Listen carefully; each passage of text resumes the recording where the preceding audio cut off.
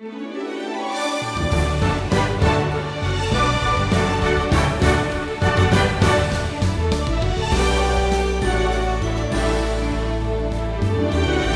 about a time when, no matter what you did or how hard you tried, things were stacked against you. Your efforts didn't seem to be accomplishing anything. Well, commitment is measured by perseverance. The man or woman who's genuinely committed to the Lord will persevere, will faithfully follow the Lord through discouragement, opposition, and discomfort. The Apostle Paul's example will challenge you to greater commitment in today's lesson. What do you do when everything seems to be against you? What do you do when even your friends and family become obstacles in the path that God has for you?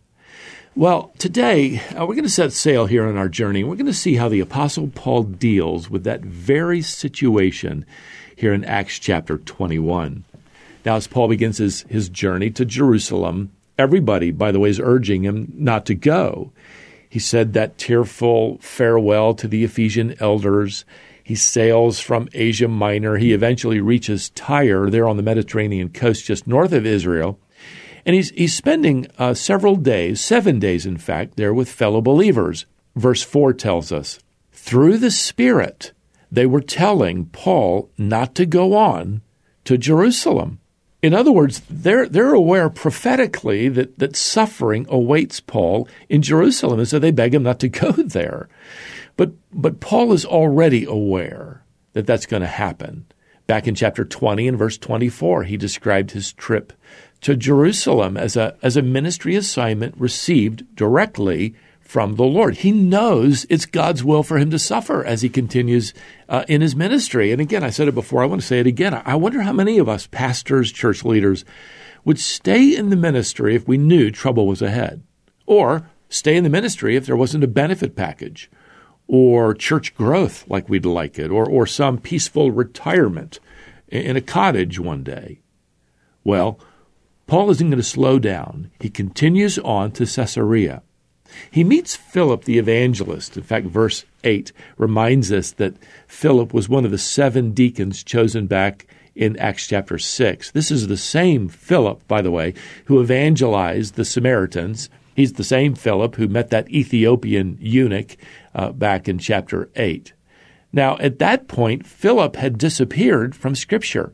And now for the first time in a long time, he shows up again here in chapter 21. Verse 9 tells us that Philip has 4 unmarried daughters who prophesied. Now they have that fading away gift of prophecy. It's going to be replaced by completed Scripture. Well, why they're mentioned here isn't very clear, though they may have confirmed Paul's future suffering.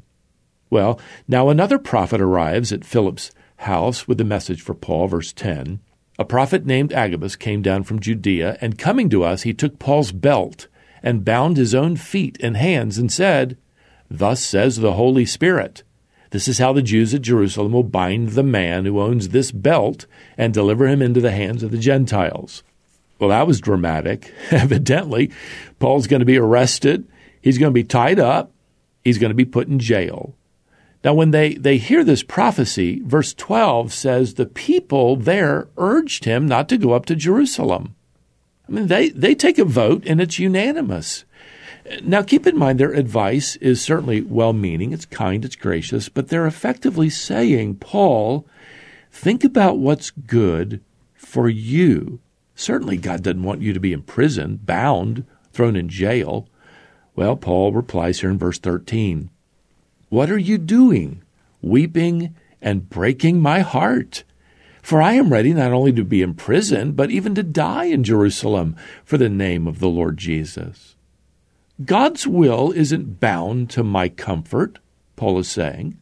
Now Paul isn't looking forward to imprisonment. He's not looking for a badge of honor to get thrown into jail. He desires the will of God more than anything else. And his example by the way, doesn't give us an excuse to ignore biblical advice from godly friends or just to stubbornly insist on our own way. But in this case, Paul knows what the Lord wants him to do. So this is a reminder that God's will is not a matter of majority opinion, even when your friends are Christians. This is also a reminder, beloved, that God hasn't guaranteed us a safe journey through life. But he has guaranteed us a safe arrival home to heaven. Well, Paul's going to continue, and he does so, on his way to Jerusalem. He's got Dr. Luke with him and some others. Luke writes here in verse 17, "When we had come to Jerusalem, the brothers," that is the assembly, the church, "received us gladly." Well, Luke reports for us that the next day, Paul and his entire missionary team meet with Pastor James and the elders of the Jerusalem church. Verse 19 records that Paul begins detailing for them God's amazing work among the Gentiles on his latest missionary journey. We're told that they all begin rejoicing at what God is doing. However, the celebration barely has a chance to get off the ground, and some concerns are voiced. Verse 20, "They said to him, 'You see, brother, how many thousands there are among the Jews of those who have believed. They are all zealous for the law.'" Yes, the church is very grateful for thousands of Gentiles coming to Christ, but they're worried, they're anxious. They're telling Paul about thousands of Jews who not only believe in Christ, but they're still zealously attempting to keep the law of Moses. Well, here's the problem, verse 21. "They have been told about you, Paul, that you teach all the Jews who are among the Gentiles to forsake Moses, telling them not to circumcise their children or walk according to our customs." Well, frankly, that isn't true. Paul hasn't told the Jews to forsake Moses. He simply declared that the rituals of Judaism are not necessary for salvation. Paul isn't against the law. He's trying to explain grace and this new dispensation, this new era called the church age. But by now, there are thousands of Jews in the Jerusalem church and surrounding regions that have been poisoned against Paul. Well, here in verse 22, the elders ask Paul, "What then is to be done? They will certainly hear that you have come." Well, Paul, he hadn't thought about this, so he doesn't have a plan to counter these false rumors. But the elders have been thinking about it, and they have a plan. Verse 23, "We have 4 men who are under a vow.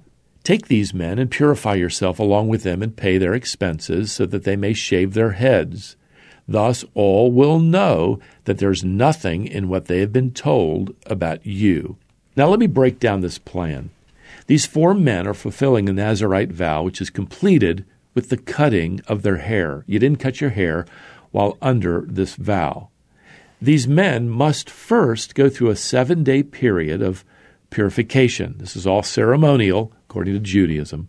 Paul is to join them in the purification and then personally pay for the sacrifices these men are going to offer in the temple when they complete their Nazirite vow. Well, the elders believe this plan is going to show that, well, Paul has respect for Jewish customs and ceremonies, and Paul is happy to do this. It doesn't violate the truth of the gospel. It answers the rumors that Paul is anti-Moses, anti-Old Testament. And so they're hoping this will settle the rumor that Paul wants to offend Jewish people. Now, some would argue that Paul shouldn't have gone along with this plan, that it compromised rather than courageously defended the new dispensation of grace that made these vows, all these ceremonies of purifications, unnecessary. I agree that Paul's trying to be accommodating here, but either way you take it, Paul isn't going to be allowed by God to fulfill this plan. And I have to tell you, my opinion is I'm glad that he didn't. It's quite possible that God wanted to prevent Paul from reinforcing these Jewish ceremonies. Well, here's what happened. At the end of the 7 days, Paul and these 4 men go to the temple to make their sacrifices, and some Jewish men there recognized Paul and immediately stirred up the crowd against him. They said these words here in verse 28. This is the man who is teaching everyone everywhere against the people and the law and this place. Moreover, he even brought Greeks into the temple and has defiled this holy place. Now, these charges are completely false. Paul wasn't bringing Gentiles into the temple, but this crowd is immediately whipped into a religious mob, and they begin beating Paul. Roman soldiers are posted nearby, and they rescue Paul and take him into custody. They're assuming he's some kind of troublemaker, and they carry him toward the Roman barracks. They're going to keep him under lock and key. So get this scene here. Here's Paul, misunderstood and misrepresented by Jewish believers, discouraged by other Christians from following God's will. He submits to a plan that isn't sinful, but probably isn't the wisest plan to follow. He's trying to settle down rumors, and now only more surface. He's falsely accused. He's now beaten and arrested. And all of this simply for trying to fulfill the best of intentions. Frankly, I have to tell you, beloved, it seems that Paul can't win no matter what he does. Well, what's going to happen next? Well, because we're out of time, we're going to have to find out on our next Wisdom Journey. Until then, beloved, may the grace of the Lord Jesus Christ and the love of God and the fellowship of the Holy Spirit be with you all. Amen.